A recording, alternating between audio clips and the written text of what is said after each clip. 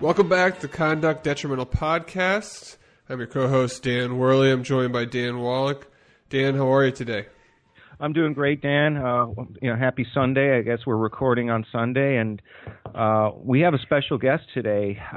We've been waiting for that next big, sports law story to break, and the gift that keeps on giving is James Dolan in Madison Square Garden. A Knick legend, Charles Oakley, got involved in an incident with 7 security guards, a little bit of an altercation, and our next guest is probably one of the preeminent writers who has ever covered the National Basketball Association. He was the first national NBA columnist. He received the Kurt Gowdy Media Award in 2009. And before there was Twitter, before there was Hoops Hype, before there were any internet trade rumors, the godfather of trade rumors and inside information about the National Basketball League is our next guest, the legendary New York Post columnist Peter Vecsey. Peter, welcome to Conduct Detrimental. It's a pleasure to have you on the program.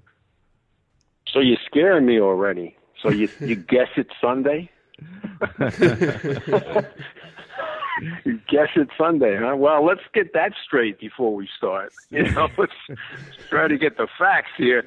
Yeah, and, we're putting a lot of pressure on Dan. We're going to put a lot of pressure on Dan Worley to upload this pretty quickly, so you only have 8 more hours to, keep my statement truthful.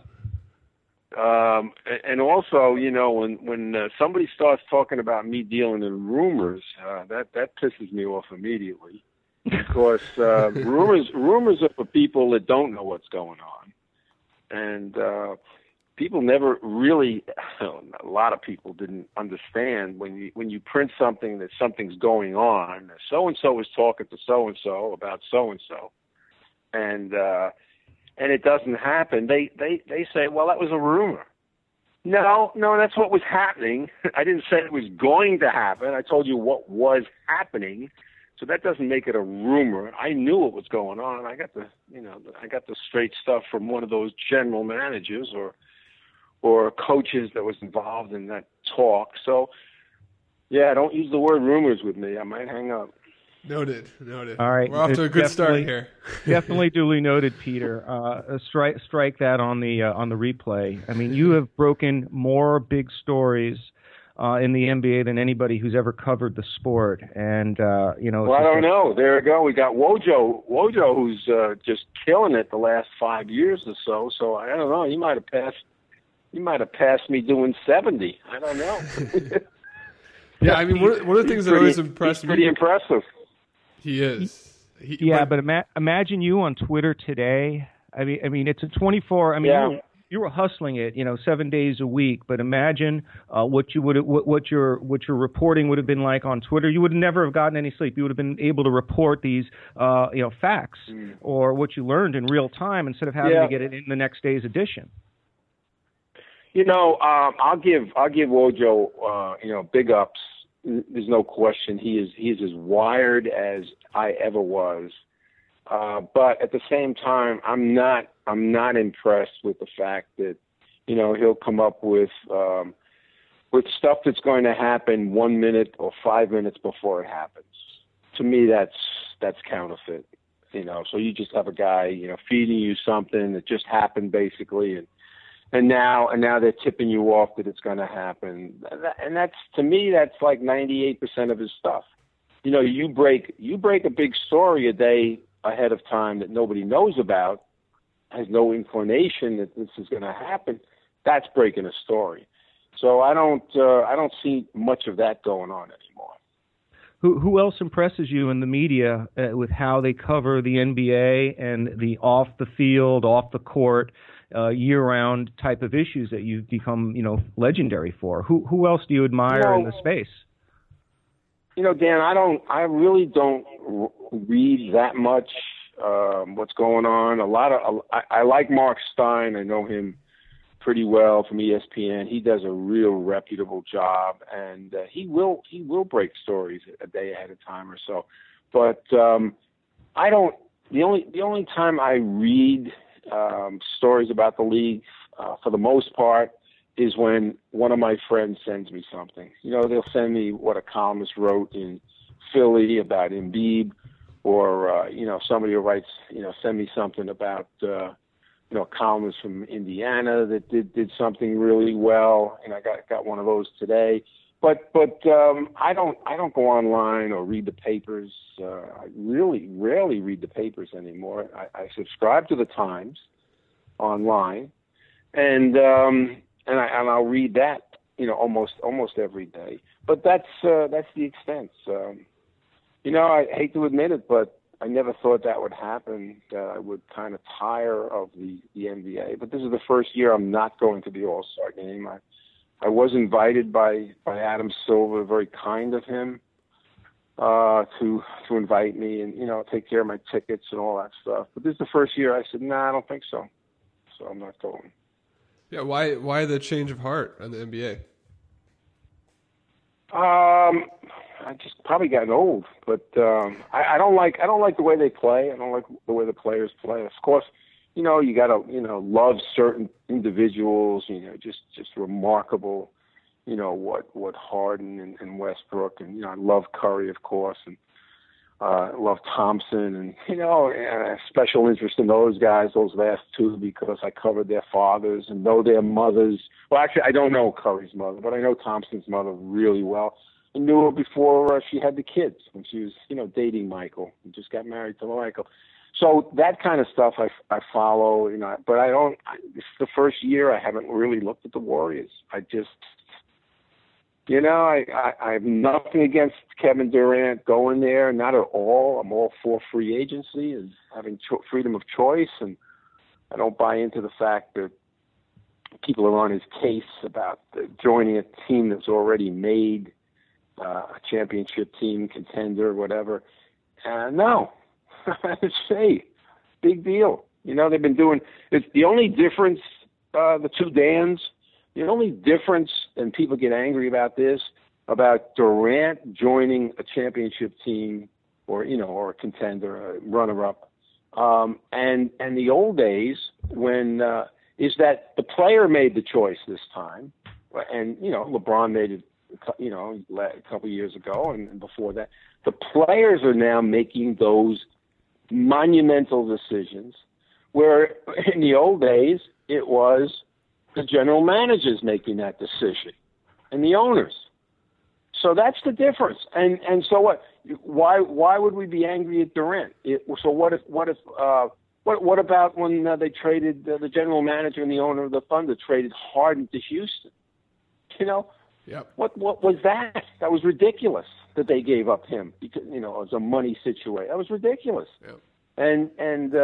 But the Celtics trading for Garnett and Allen, to join Pierce and making them into a championship team. What's the difference? They made that trade. All right. Now the players are, and that's really the crux of it. Yeah, Did I answer your question? I think so, yeah. I just went off. No, it's interesting. I mean, we love to hear. I mean, you've been covering the league closely for years and years, and have seen these different generations of players. And I'm interested personally in sort of like the top level players now, the Durants, the LeBrons, the Currys. I mean, how would these players compare to the players of past generations? Whether that's Julius Erving, Michael Jordan, Larry Bird, Magic Johnson. I mean, how do you see today's game fitting into, or today's top players fitting into those players of the past? Well, again, I'm not going to be one of these old guys that talks about the old players being the only ones who can do it. These players are unbelievable. The way they can shoot, the way they can handle the ball. There's no question about that. But the rules have changed now. They've been changed for quite a while. No more hand checking. It's way less physical than it used to be. So you put Michael Jordan into this era, and he might average 50 a game. Especially playing. What if he were playing? The way Westbrook is playing. With a team that has few people to support him. He'd average 50 a game. But let's just not choose him. I had a discussion the other night with Mark Jackson, who's one of the few guys I still stay in touch with, and we were talking about point guards, and I was saying that because I was asked on a podcast, what about Isaiah? You know, where does he stand? Isaiah Thomas, the original Isaiah Thomas. Where does he stand? You know, in your list of top point guards, and you know, and I my answer was like 3, 4. I can't, are you counting Westbrook now? You know, are you counting Curry? So anyway, so I told Mark what I said, and he said he's number 2. I said, really? Wow. I said, okay. Wait, hold on. I said, there's Magic and Oscar. Oh no, Oscar. He says Oscar really wasn't a point guard. I said, hold on, Mark. The guy, he averaged a triple-double almost 4 years. Almost 4 years he averaged a triple-double. What were those assists? Well, you know, he just handled the ball a lot. I said, well, yeah, he was a point guard, though. He was a point guard. So you're telling me Isaiah Thomas was better than Oscar Robertson? So he says, well, you know, Oscar could only dribble with his right. I said, you're right. He only could dribble. He could go left maybe 1 or 2 dribbles. But, yeah, I said, name me one person back in the day, Lenny Wilkins, Havlicek, Jerry West, who could dribble with their offhand. Name me somebody. That's the way it was done back then. Does that make them a worse player because they didn't dribble with both hands back then? Put them in today's era. Bring them forward. You think they wouldn't learn to deal with their left hand or their other hand, their offhand? Come on now, Mark. Let's put this on television. Let's argue about this. Right. So, I mean, it was interesting, though. You know, it was interesting and, a little perspective there. Yeah, I mean, I want to talk about Julius Erving. You mentioned him earlier, a few minutes ago. I grew up in Long Island. I watched him, flourish when he was traded from the Squires to the Nets, and I don't think too many NBA fans ever got to see Julius Erving at his greatest. And you coached him and had him on your Rucker League teams, 4 years running. How would Julius have fared today? Because in my book, he's one of the 10 greatest players who ever played the game, at least in my lifetime. Maybe I rate him higher than most, but I saw him play year in and year out, and I know that you did, and of anybody out there, you probably have a keen appreciation of what he brought to the game. Well, I mean, objectively, again, the guy was the best man at my wedding, and like you said, we were together since the day he came out of University of Massachusetts. We played, and I coached him in the Rucker, and saw him play in the ABA, and starting with the Squires and the Nets. So now those years, Julius. And again, he had total freedom. And when you have total freedom and you have that talent, that's a lethal combination. So he was unstoppable, except for a few times. Remember St. Louis series against the Spirits where they beat the Nets 4-1 in the first round, knocked them out. And they stopped them. But for the most part, unstoppable. And then he goes to, and I wish everybody had gotten to see him play in the ABA. And I wish a lot of people could have seen him play. Those same people could have watched him play at Rucker. You could not believe what he did at Rucker. But then he went to the NBA, and it's a whole different ballgame. Again, I told you before that before we came on the air, I'm finally trying to write my book, and there's so much material about Julius. How he had to defer to what the coach wanted, first Gene Shue, then Billy Cunningham, that they didn't want him to be Dr. J. They wanted him to fit in, and he, on the surface, he accepted it. Below the surface, he was pissed off. His wife was always pissed off. I mean, I was around him. I used to go down there all the time and stay there and stuff, and there was a lot of stuff that held him back. And then his teammates, he had to defer to George McGinnis and, Doug Collins, Lloyd Freed. Not defer to those guys, but he had to play the game with them and share the ball with them. I guess that's what I was saying.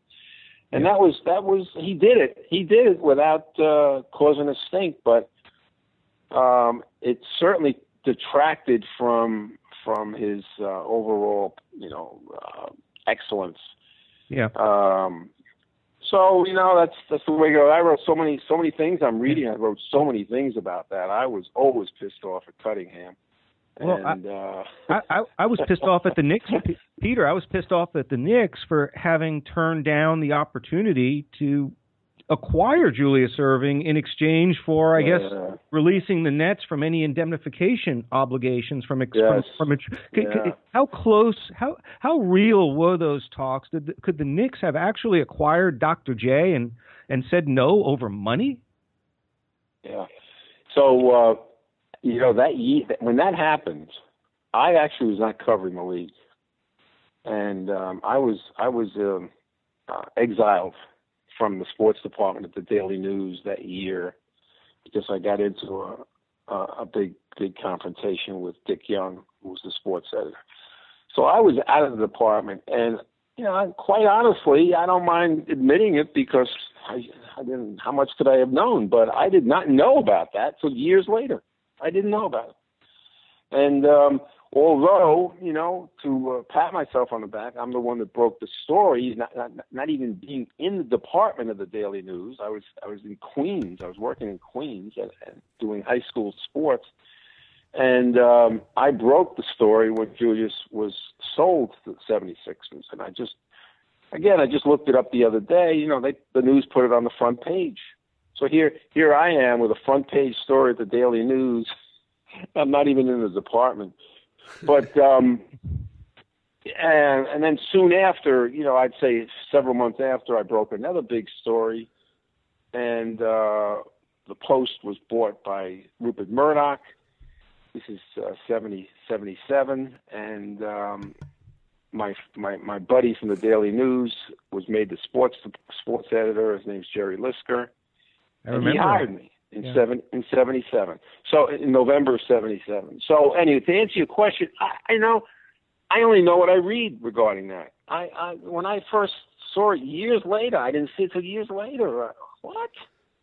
But from what I can gather, they could have, like you said, get rid of the indemnification money. Roy Bowe, the owner of the Nets, was hurting for money. He owned the Islanders, and then he got caught mingling funds with the two franchises, and one of his guys, Mike something, he went to jail because of it.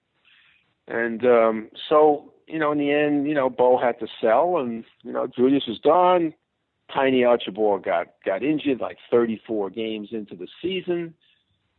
And he was angry about stuff, and they traded him, and, and then the franchise had moved to Jersey. Bo had to sell. Yeah, I remember. Very sad stuff. I remember that brief period of time when Dr. J and Tiny A. That was the bumper sticker. Dr. J and Tiny A. That was the shirt. The shirt, and I wish I had one. I wish I had one. That would have been a classic to have.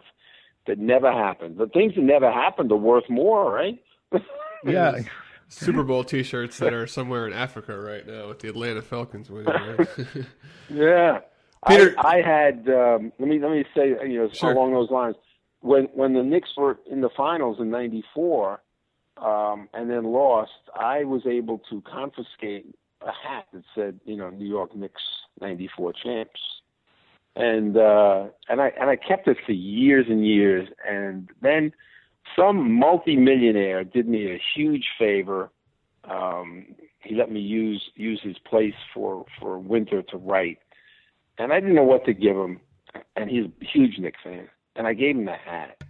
Wow. And because what can you give a guy that's got everything? Right. I gave him the hat, and he's now living in Boca, by the way. He just bought a house in Boca. But yeah, he really liked that hat. But I wish I had it back. Yeah, I bet it'd be worth a lot on eBay right now.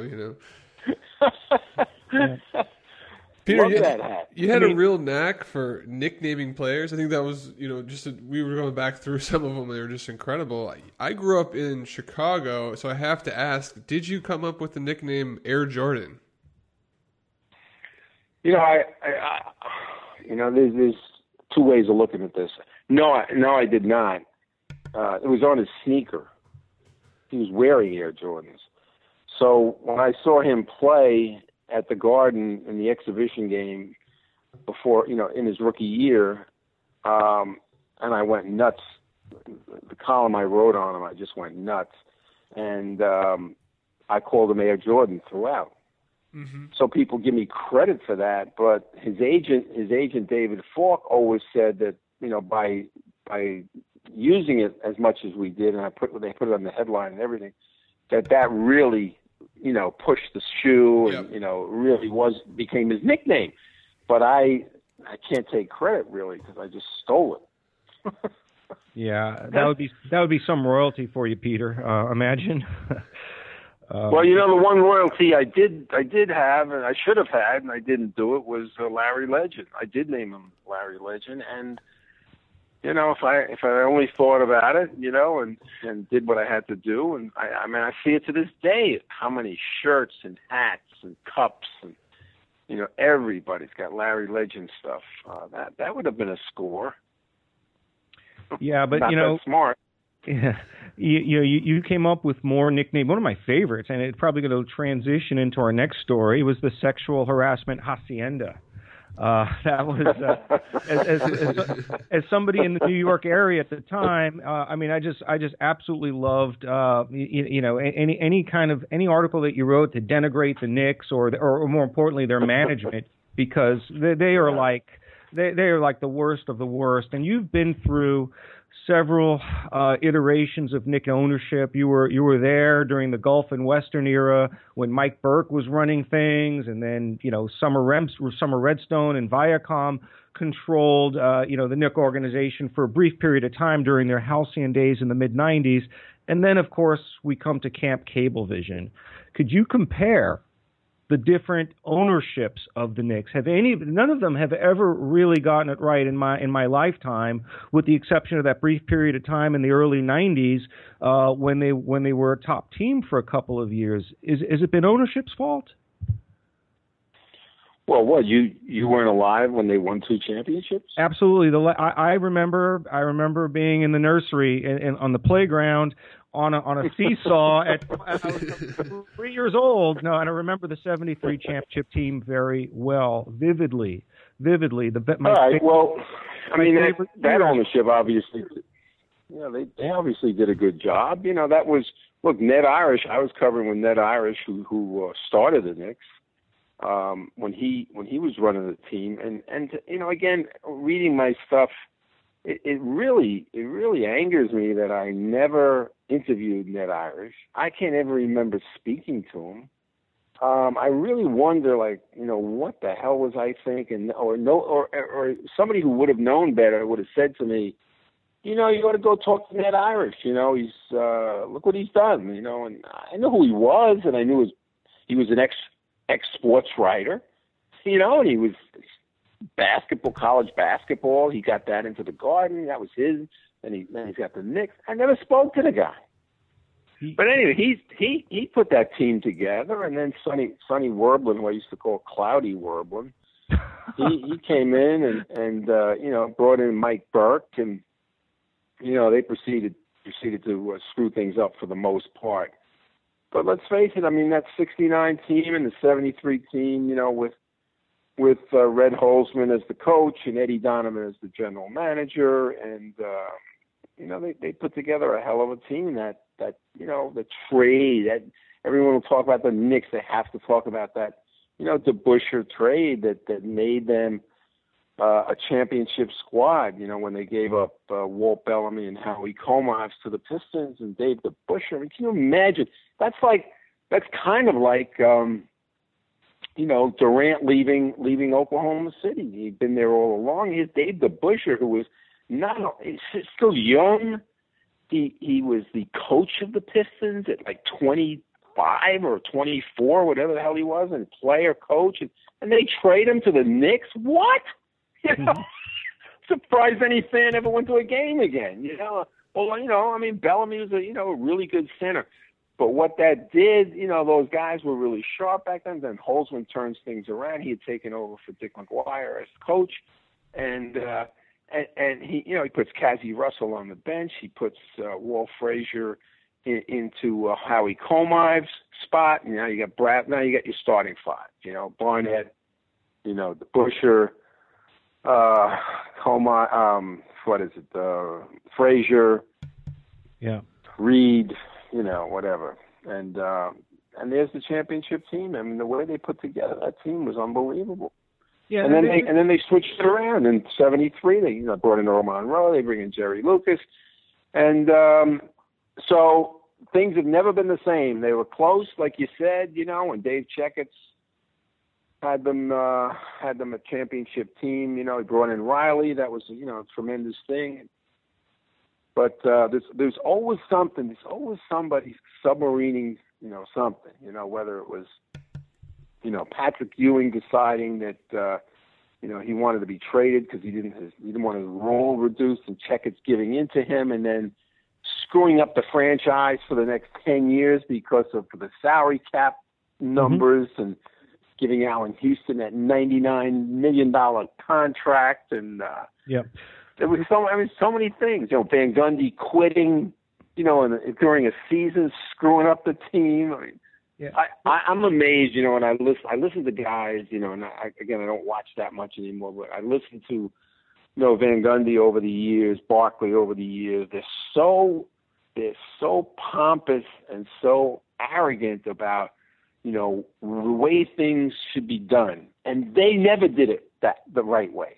I mean, Van Gundy quit on the Knicks in the season and destroyed the season, and he has the right to talk about anybody doing anything wrong. And Barkley talking about Kevin Durant, being, what did he say? He was, what was the word he used for? Whiner. It was a whiner about LeBron James. No, but about going to, that was LeBron, but about Durant going to the Warriors, he called him something. Coward. He called him a coward. And this is the same guy who demanded a trade from the Suns so he could go play for a championship team, the Houston Rockets, who had just won 2 titles with Hakeem and Drexler. Drexler came for the second one. And now he joins a team that's got Pippen, Hakeem, and Drexler. He did the same thing, and he's the one that choreographed that. He demanded a trade. And now he talks about somebody else doing it. It's amazing. And nobody says anything on that peanut gallery set of theirs. God. Yeah. They're no balls, those guys. Speaking of, failures with the Knicks, I mean, this season is almost unprecedented. We've seen, a civil trial. We've seen a player gone missing. We've seen rough play, battles in the media with their GM or president or whatever Phil Jackson's title is. And then obviously the incident with Charles Oakley this week. Peter, I'm sure you've, seen the video, have heard all about it. I mean, what is your take on the Oakley incident? Well, it was sickening, actually. I saw it almost immediately. I wasn't watching, but people immediately sent me stuff on it, and then it got on Twitter and stuff. And that even the Post had something yesterday on Twitter. I saw that from a whole different angle later on when he's on the ground, when Oakley's on the ground, and he's saying to them, "I didn't do anything. Leave. Let me get up. Would you?" It was pathetic. It was sickening. I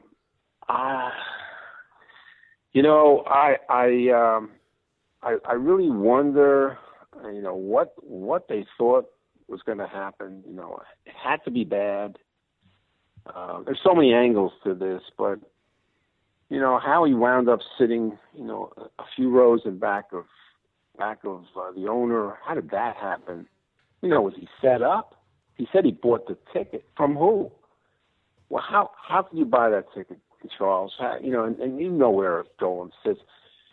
Oak and I are pretty tight, and we spoke the end of last year about going to a game together. He said, "Let's go to a game together." I haven't been to a Garden in a while, and I don't even live I live 100 miles away from New York now anyway. So I said, "Charles, they don't like me. I know they don't like you, and we're going to go to a game together." I said, I don't think that's going to wind up well. So, I didn't even think about it. But then I see what happens. And, and they said that he acted wrong. First of all, nobody that I have people around in that area that sent me notes that he said nothing. That's what they told me. Nothing. They heard nothing.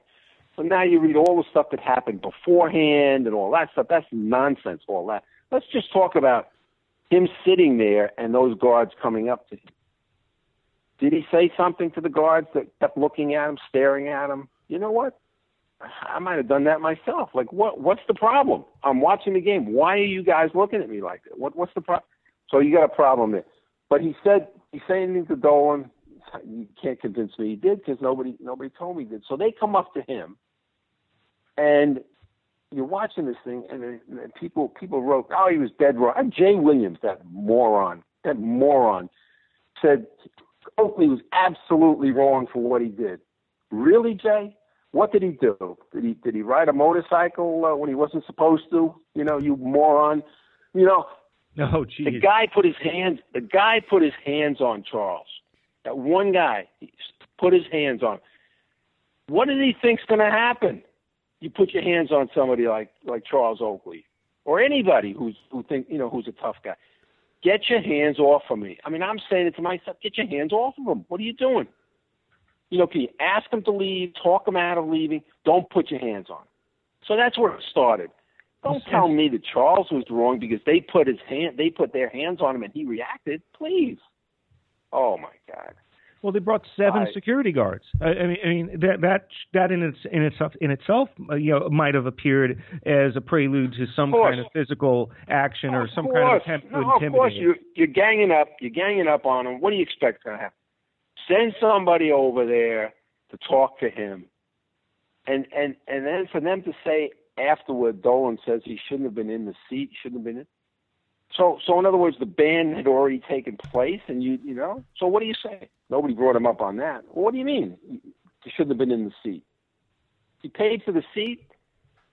I mean, is there a poster outside the Garden with Charles' name on it? Don't let this guy in. Come on, man. But nothing that Dolan or any of those people that work for him surprises me. I mean, they're a bunch of lowlifes. And I stopped going to the Garden when I was covering the team. I'm done with them. They make life miserable. They make it difficult to do your job. And, but again, these fans, all these fans that, chanting, Oakley and down on Dolan, it's all lip service. It's all nonsense. They're talking the talk, but they're afraid to walk out. Walk out. Don't pay. Cancel your season ticket. If you really feel like you want to get rid of the guy, it's the only way you're going to get rid of him. But nobody's going to do that, or maybe 2 people will do it. So I don't even listen to the fans. Is the NBA in a position to do something about this? I mean, instead of letting the incident die down, what Dolan did the next day was escalate things dramatically with accusations that he's got a drug or an alcohol problem, that he needs help, the anonymous witness statements, the video with captioning. I mean, it is so over the top. I think the league should actually step in because this is only going to get worse. Oakley's going to hold a press conference this week, and they could be in a lawsuit. And this is an embarrassment for the organization to have taken it this far. Look, this is not even close to the embarrassment they were in with the sexual harassment that a lawsuit that they lost. Mm-hmm. So he didn't back down to that. The league didn't do anything for him for that. Sexual harassment at the Garden. I was told at that time by somebody at the top of that Garden was prevalent. Not just the accusation against Isaiah, prevalent. The stuff with Stephon Marbury, isolated instance compared to the whole thing that was going on. So, Dolan is the boss of that, and the league did nothing about it, and will do nothing about this either. They might talk to him, but what are they going to do? they were able to take away Donald Sterling's team from him because he got caught on tape saying something, untoward, racial. But believe me, they're not going to do anything. Have you ever sat down and spoken with James Dolan? Do you have any personal, experiences with him that you can share with us? No. I talked to him once, and I've written this, so I don't mind bringing it up again. Is that Isaiah Thomas, when he was president of the team, he wanted me to be his general manager. And, what? Really? Wow. Yeah, and I spoke to Steve Mills. We spoke on the phone about it. Do I really want to do it? What would I do? Blah, blah. We spoke not all that long, maybe 10, 15 minutes. And so they set up a meeting with me and Dolan during the All-Star game in L.A. I don't even remember what year. I have to look it up. But we're going to meet in a hotel where they were staying. And we just happened to walk in at the same time, Mills, Dolan, myself, and he said to me, why do you write the stuff you write about me? I said, we're not even introduced basically because the meeting didn't start. We're just walking in, and he goes, why do you write those things about? Why do you write that? You don't know me. And I said, you don't know me either. I said, that's what we're supposed to be going to be doing. We're going to get to know each other and stuff. And he was muttering and stuff, and I said, forget it. And I just walked. I called Isaiah. I said, forget it. That's the extent of my, which, you know what? I can say it. I don't care. We'll all do, immodesty. I could have saved them a lot of bad deals. Isaiah used to counter me a lot in the studio when we worked together at NBC. I would tell him this, you can't say that. Why don't you say this? I'd help him a lot, and so we had a pretty good relationship. But then he comes in and just does this, he does that, and I could have saved him. I could have really helped the Knicks, really help them, yep. But. Yeah, it seems to me that Dolan treats a lot of the former players this way. I mean, is that a true statement, or do you think this is just? I don't know thing? that. No, so it's more of an Oakley thing? I do not know that to be true. Oakley and him have a thing. I really don't even know if it started out being personal between the two of them. I don't think this has ever been written, but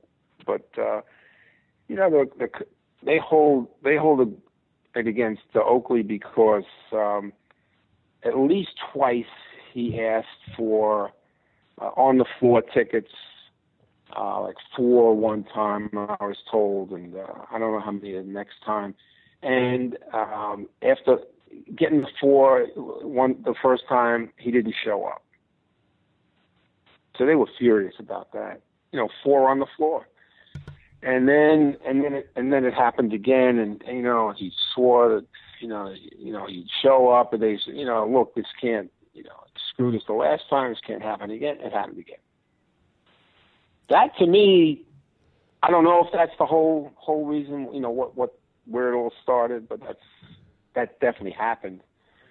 And so then they just cut him off. And then, I don't know, I think there were some other things where he was supposed to show up and work for the team and go places for the team and didn't show up. So that I'm not positive happened, but that's what I was told by somebody who was involved with it. And they weren't sticking up for Dolan. They were just telling me, this is what Oak does. And if you want to work for these teams and do community work, you got to show up. Got to show. Yeah, I mean Larry Johnson, is an example of someone who does a lot of community work for the Knicks, and and now is placed in the middle of a situation where he wants to be loyal to the team, but also be loyal to Oakley. But I just think the situation. Well, there's a guy. All right, yeah. Dan, let me stop here. So there's a guy they have working for them, Larry Johnson, who when you get off the phone, when we get off the phone here, you look it up, the Sports Illustrated story on Larry Johnson back in the day, front of Sports Illustrated. where he was, he got how many women pregnant, was very aggressive with women. Had somebody, who was the player that played with him in Vegas that played in the NBA? I forget Greg his name. Anthony? Not Anthony. Okay. The third one that played in the NBA. Had her go to the woman, threaten her to get an abortion and all that. This is who they have working for the Knicks. Perfect. Another low life. Perfect. Fits right in. So please don't make me feel sorry for Larry Johnson. Oh, please. Oh, man, I got an incident in the book about me and him. I'm not going to tell it to you here, but it's a classic. All right. Sorry. No, that's okay. It's a good teaser for the book. Oh, man, it's a classic. Speaking of stories, Oakley, and you said you're buddies with him. He's kind of notorious for having some wild stories. Do you have a favorite Charles Oakley story for us? I have a lot of stories that he and I, for my book, he gave me many stories, and I don't even know if I can use them in my book. Maybe this is a reason why I have to use them, but it always has to do with fights. I mean, he would fight people. People wronged him. He would get in their face and slap their face. So I'm not going to tell you too much, but I will tell you, because Dan knows my son. I hope Joseph doesn't get mad at me for telling this, but I had set Joseph up with Oakley for some event in Florida, and I can't remember what it was, whether it was a comedy thing or a music thing. And Joseph was supposed to meet him somewhere, and he had the tickets. And by the time he got to Joseph, Joseph couldn't get. There's no way Joseph could get there in time. So by the time he did get there, Oakley was furious, and that went off on my son. Did he scared slap the him? life out of my son. No, he didn't touch him, but it was like, you don't need to be touched by Charles. Yeah, I'm scared. So he wasn't going to hit him, but he was mad, But it was his fault. He didn't tell him when to show up, and then by the time Joseph had like an hour to travel to meet him. Anyway, it was like, oh my God, And Oak and I never spoke about that. I was going to pin him up against the wall, but I figured I better not. Yeah. Yeah. Joseph still says, "Whoa, that Oakley." He's not an Oakley fan. Yeah, I mean, do you remember? I mean, did you witness the incident where he slapped Tyrone Hill in the face? Was that No, I didn't witness it. Yeah, I didn't witness it. I mean, that's kind of like urban legend. Yeah. That's urban legend about. Oh Oakley. yeah.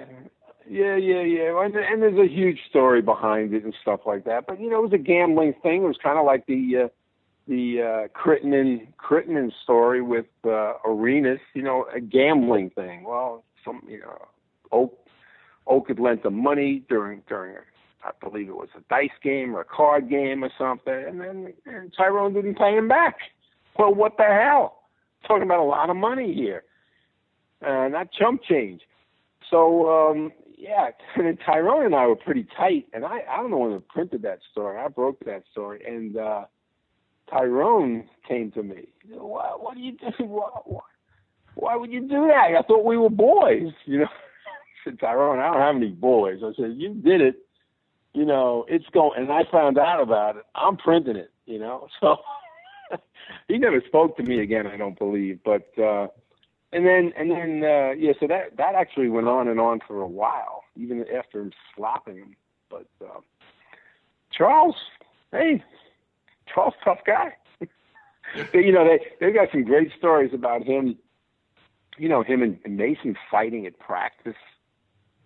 Just going toe to toe, and at times nobody's going to break it up. Hey, let's just see what happens. Okay. Who's going to step in on that? A couple of big guys there. Oh man! Yeah. And then I think Oakley got into it with sorry, you're going to miss a name here. I can't come up with it. But anyway, look, nobody's surprised that Oakley has had fights in his day. He's a man's man. He doesn't, like they asked me on this Detroit station the other day that I mentioned to you about how come you hate Bill Laimbeer but you like Oakley? I said, because Oakley would come at you from the front. Laimbeer would come from you from the back. He's the dirtiest player I've ever seen in my life. And so, they had to have me explain that and all that. But, you see all the stuff with Oakley. He doesn't, the time, oh, God, I mean, how can I not like Charles Oakley? I mean, he's one of my favorite guys in this world. He slapped the shit out of Charles Barkley at a union meeting. Slapped him in the face. Because Charles mouthed off, Like, oh, unbelievable, yeah. I'll always be on his side. Yeah. Why do you think? When I think to why this struck a chord with New Yorkers, it could have been another Nick, it could have been Starks, it could have been any number of Nicks, and it wouldn't have evoked this kind of a reaction. And I don't know. I think part of the reason for the response is we never really got a chance to celebrate Oakley's career with the Knicks. He was here for 10 years, did a lot of great years, and then he was just traded for Camby, and he never had his jersey retired, never was honored. He was just gone, and this almost became a way to celebrate his career as a Knick all over again and show him the respect and the send-off that we never had a chance to give him. Well, you're so much of a loyalist, and you got some emotion there that I'm sure these other fans didn't even think of any of that.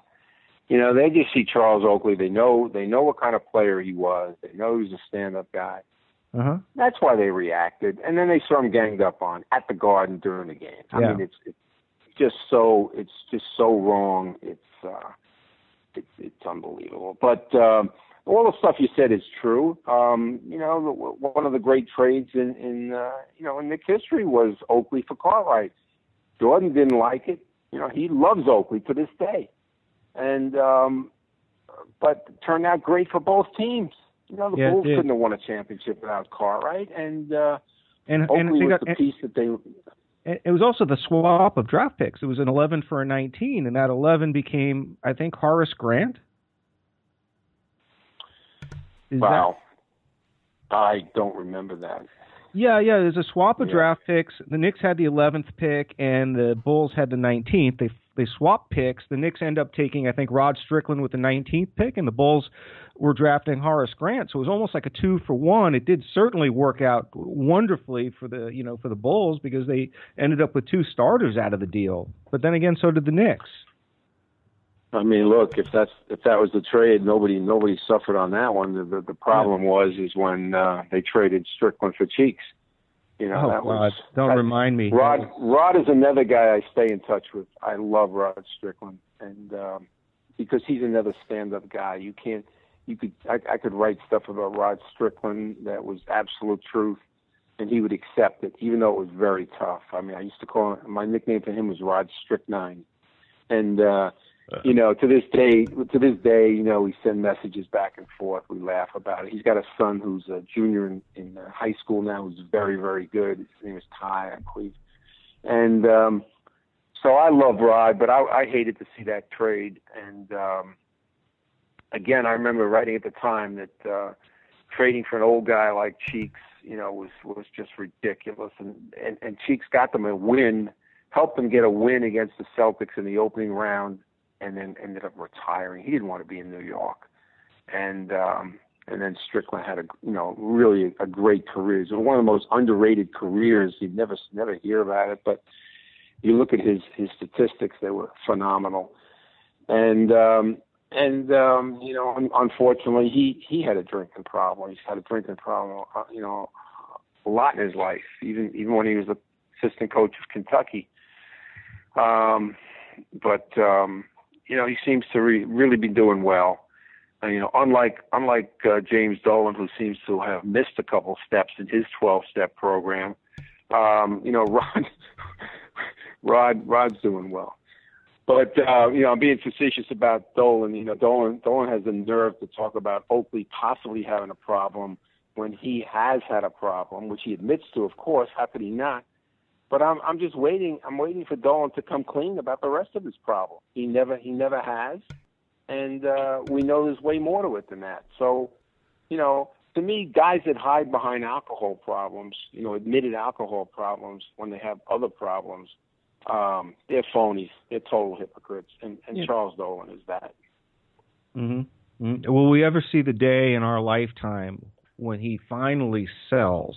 Will this ever happen? I think we've been hoping for many years, and it just seems as long as he's involved in the operation, things will continually go sideways. Yeah, I don't see it happening. As I said before, the only way it's going to happen is people boycott and stop buying tickets. To me, that's the only way. And as rich as he is, he might be willing to play, have his team play in front of half a garden. He's a very, very stubborn little man.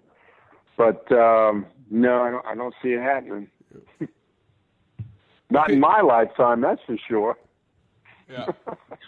So, Peter, tell us a little bit more about the book. Do you have a release date, or are you still writing, or how's that going? No. I'm really. I stopped for quite a while. I just was not motivated, but the last few weeks I've gotten back to writing. Okay. No, there's no release date. Do you have a title? Do you have a working title? I'd rather not. I do, but I'd rather not. Fair enough. Yeah. Trademark it. No, it changes. It changes, but I think I have one now I'm going to go with. But cool. Look, I'm a long way from doing it. I'm telling you, I'm like, it's writing is not one of my favorite things. So for me to really force myself to get in and tell these stories, it's much easier for me to tell you on the air. But I'm trying to carve out, like, I work from like from 11 at night to 3 in the morning now every day. See how that goes.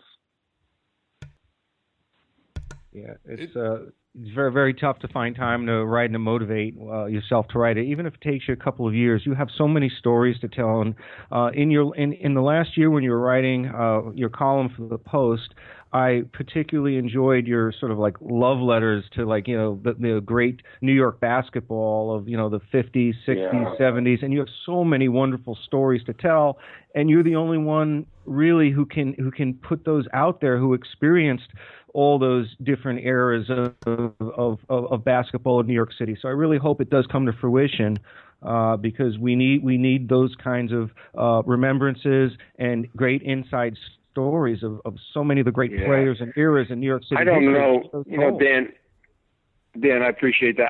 That was one of my favorite things that I did do, those type of pieces, where, I would go out, for instance, out to California and spend some time with Bill Sharman, and wound up doing, a large piece on him. And we became such good friends until his death. I'm still in touch with his wife. But those type of things, I love doing them. One of the reasons I quit the Post, retired, was that the editor, Chris Shaw, the breaking point, there were a lot of things, disrespectful things. But the breaking point was, I had been invited out to Los Angeles by the Sharmans for the reunion of the 72 team that had won a championship and still holds the record for 33 wins in a row. And there was a meeting, reunion out in L.A. at the Marriott down on the beach. And I was the only writer that they invited to sit with the team at the dinner beforehand. And then they had a large 1,000 people upstairs, and they introduced the players. They showed a video. They showed a documentary that the Sharmans had put together. And so I was at a table with Jerry West and his wife, Will Chamberlain's sister and her husband, who was a globetrotter, with Wilt and has since died, Flynn Robinson and his wife. Flynn Robinson has since died. and Leroy Ellis and his wife, and Leroy Ellis has since died. So the only males left from that table are me and Jerry Weston. He just had an incident to put him in the hospital. So I had known Leroy Ellis since he was in high school. I knew of him. Played at Thomas Jefferson in Brooklyn. Played with Tony Jackson. A friend of mine that played at Hofstra with me, Jimmy Boatwright. And when he went to St. John's as a freshman, they had a freshman team. There was no varsity for freshmen then. And he played on a team that had two guys, that had a guy from my high school, Archbishop Malloy, named Willie Hall, who played for Coneseca. And then Coneseca and Willie Hall went to St. John's together. And this was their freshman team. And I used to follow the freshman team around as much as I could and watch their games. I mean, who does this? It's like I was so into that team. And at the table at night, I tell Leroy Ellis this. And I know he's dying. Everyone knew he was really sick. He had cancer. And I told him the story. And he was so happy that he said, you didn't really do that. I said, I really did, Leroy. I really did. I followed you guys around. And so I know a lot about you. And I said, he lived in Portland. I said, I'd love to come, and do something with you. And then he dies. And so I wanted to do, a large column on him. And Chris Shaw said, you can give me about 13 inches. That's it. And I quit that day. I said, that's it. I'm done. My contract's up at the end of the year. I'm done. So this guy, he just didn't get it. He had he's so stupid that, so many people in New York City would have loved to have read a long column on Leroy. And I wound up doing, 15 inches just because I felt I owed it to him, to his memory and stuff. And I wound up calling, I called, Mrs. Sharman, Joyce Sharman, and I called Will's sister, and I said, I quit today. I'm done. And that's why. Wow. So that was one reason. That was the breaking point. But yeah. Oh my God. I'm sure you'll have a few more stories in the book for us about that one. Yeah. I mean, that's a long story. So that's the problem, like how many stories can I do about why I quit? that's a book in itself. Right. But it all comes back to Chris Shaw. Oh my God. And the great sports editor of the Post. Oh.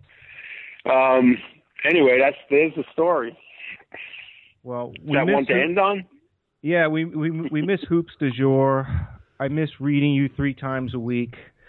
And I'm glad that we can connect again and just talk about Oakley and just your career in the NBA and with the Post.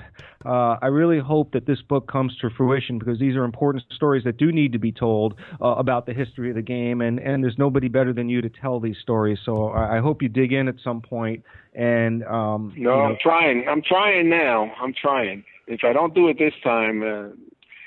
I don't know if it'll ever get done, but I'm on a roll right now, so hopefully it'll happen. All right. Well, we really appreciate you gracing our podcast with your presence and telling us about all these, all these wonderful times covering the NBA and learning more about your career. It's really been a pleasure. I mean, we don't know what's going to end up happening with the Oakley Dolan debacle. But I really just wanted an excuse to get you to come on to talk to you, and I'm glad we had that opportunity. And I promise to stay in touch. Thanks for having me. Thanks for having me, Dan.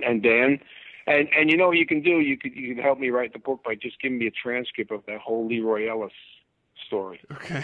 We will type that out and send it to you. You're on. Are you able to do that? Are you able to do that online? We'll have somebody. We have a huge production staff. We'll find somebody that can type up. I'll bet you do. Right. Yeah, we're on a shoestring budget, but the Leroy Ellis story was short enough. I think even I could type that up. It was. Yeah, I mean, It's my guy Jerry Liska used to tell me, because he knew I struggled when I sat down at that computer. You just tell the story, talk the story, and then play it back to yourself. But I never took it. I never did that. Well, maybe you should hire or work with somebody who you could tell the stories to, and then they could, kind of write up the basis of the conversation, and then you could massage that. Because it sounds like you get rolling. You get rolling once you start telling the story. Right. No, it's exactly right. And it's so much easier to talk it than to, okay, now this word, that word, what groping for words and stuff like that. But it would help me to do that. The Leroy Ellis story is important, and but there's so much more to that one. And again, that was the breaking point. Oof. So you knew there had to be some big stuff before that. Yeah. I can't even imagine all the amazing stories you have, and I know that you'll sell at least 2 copies to these, Dan, once you do get it done. So, thank you. Make sure if I do that you look up the Larry Johnson story first. Okay. Peter, thanks again so much for joining us. It was amazing to talk to you, and have a great rest of your Sunday. Yeah, and give my best to Joseph. Give my best to Joseph, Peter. I will reach out to him, and I will hopefully stay in touch this time. All right, I'll tell Oak you said hello. Please, thank you. Take care. All right, thank you, Peter. Bye-bye now. Thank you.